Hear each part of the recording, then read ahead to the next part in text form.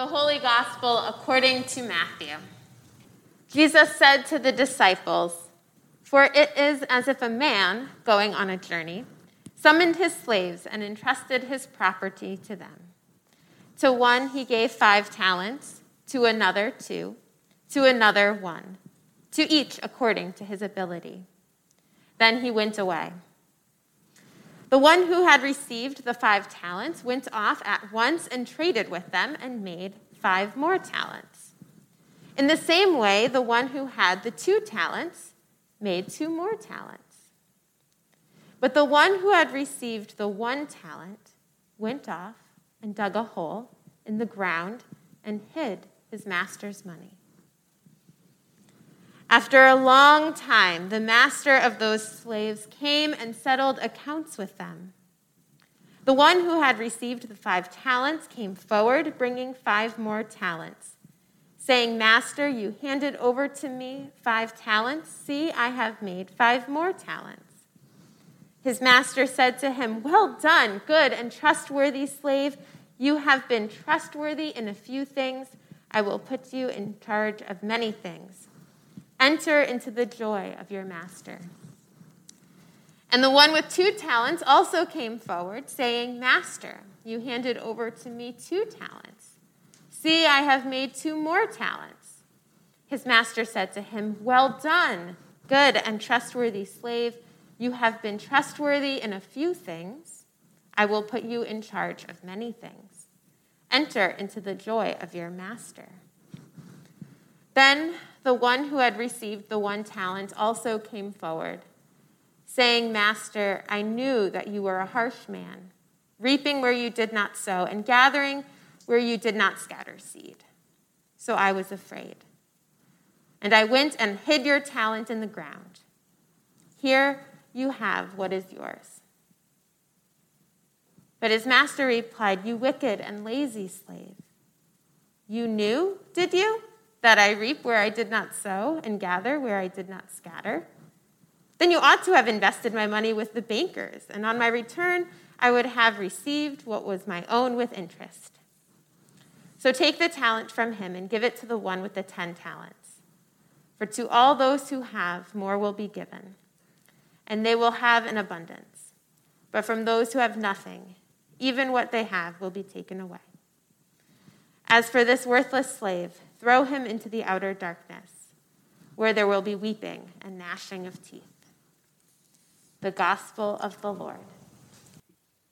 Do you have anything that falls into the category of "it's too nice to use"? Author Mike Viking shares a quick story about a man who complimented another man's watch. The one man says, "That is a really nice watch you have on."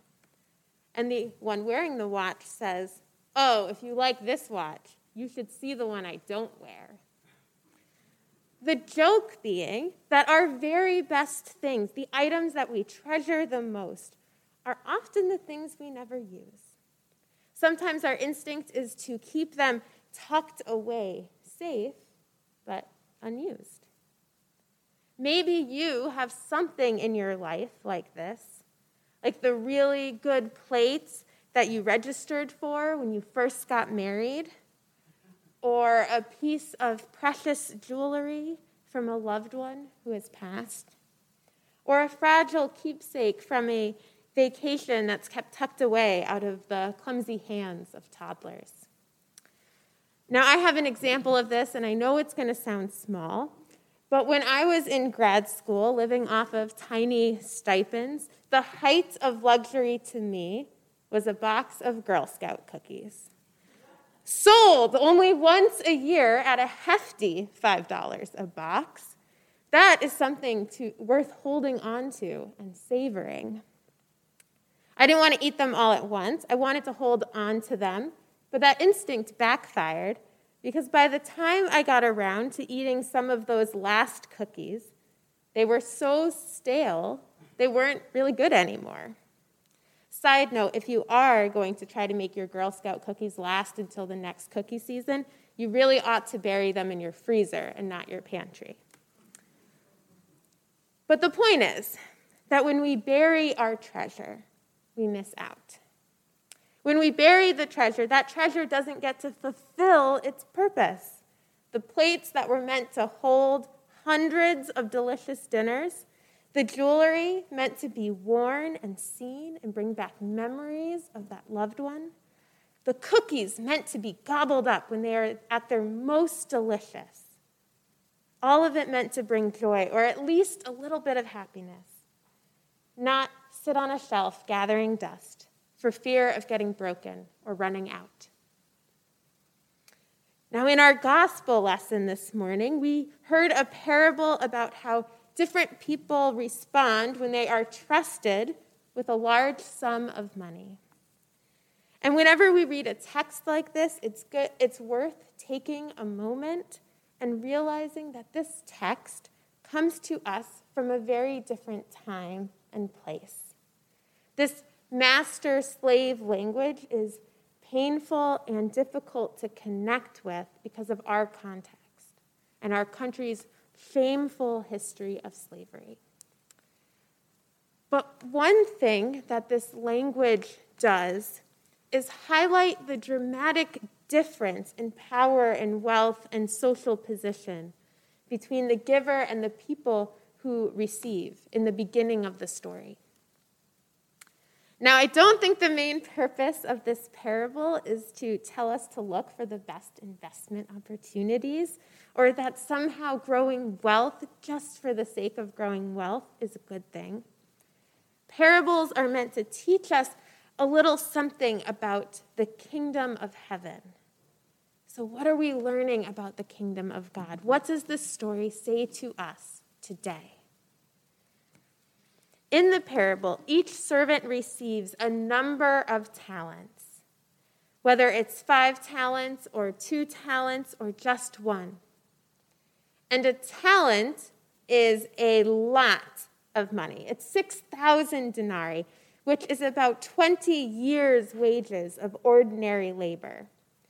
So can you imagine receiving 100 years' wages or 40 years' wages or 20 years of wages just being handed over to you and in your care? How would you decide what to do with it? So this story starts with abundance. The master is an abundant giver, trusting and confident with faith in the servants, allowing them to hold on to and to use this money for a long time before the master returns. Now, the first 2 servants use the talents. They live into this abundance that is being offered. And it seems that the more they use the talents, the more talents they have. The whole time the master is away, they get to enjoy the abundance they've been given. And when the master returns, they are invited to share the joy of the master, which means more abundance, more generosity. That master-slave distinction that we started with, it becomes something different. They're invited to share with the master, which reveals how in some ways they had been sharing in that joy all along. But now that last servant takes this abundant gift and acts in fear. It's too generous. It's too much. The servant believes that the master is unkind and unfair, so they take this abundant gift and bury it. They keep it safe, but unused. That 20 years of wages is no good in the ground. No one benefits from this buried talent. The servant does not get to live into the abundance while the master is away. And that last servant doesn't get to share in the master's joy when the master returns.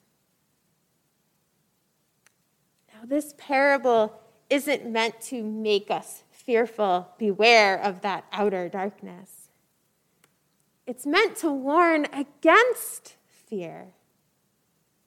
If fear is what we imagine, if we imagine God is angry and harsh, then we live with that fear. We live in that fear.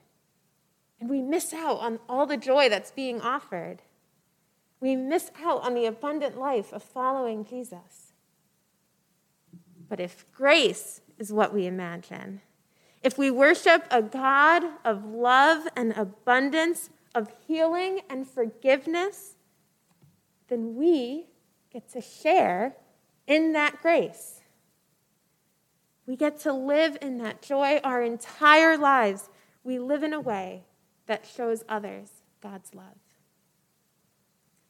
Now, each one of our scripture texts this morning points to a future when Jesus returns, an unexpected time when the Lord comes. But how do we live as we wait? Do we live in fear of this day, fearing a judgmental God? Or do we live in hope for this day, trusting that God is loving and just? Everything we have been given. Absolutely everything we own, everything we love, every relationship where we experience love is a gift. But the most abundant, extravagant gift we have is the gift of the gospel. The extraordinary news that the creator of the universe loves each and every one of us. This gift is so big that it's natural to question it sometimes, to doubt that it can be true. How can God love me so much? To fear that it might not be as simple as God loves everyone. To wonder that if we try to share this gift, will others reject it? So maybe our instinct is to hold on to it and to keep it safe from harm, tucked away. But we're told over and over again in Scripture to not be afraid. This good news is too good to bury. It's too good not to share. Our world is filled with people who are living in fear, whose actions are motivated by fear. Fear of the other, fear of the stranger, fear that there isn't enough to go around. But we don't have to live that way. We can be people who live out God's abundant love, proclaiming love of the neighbor and welcome to the stranger, knowing that there is enough for everyone's need. And the more we live this way, the more that love can grow. It's like the talents. The more they're used, the more they multiply. Like I'm sure you learned during your month of giving, that the more you gave, the more it seemed you had to give. So this isn't a gift to tuck away, to store out of reach. It's our greatest treasure, but it is also our daily bread. It's meant to have a place on our table, to be worn each and every day, to be consumed and experienced. And in doing so, we can live abundantly. We can learn to love more fully and more deeply. We can be free of fear. And we can share in God's joy. Amen.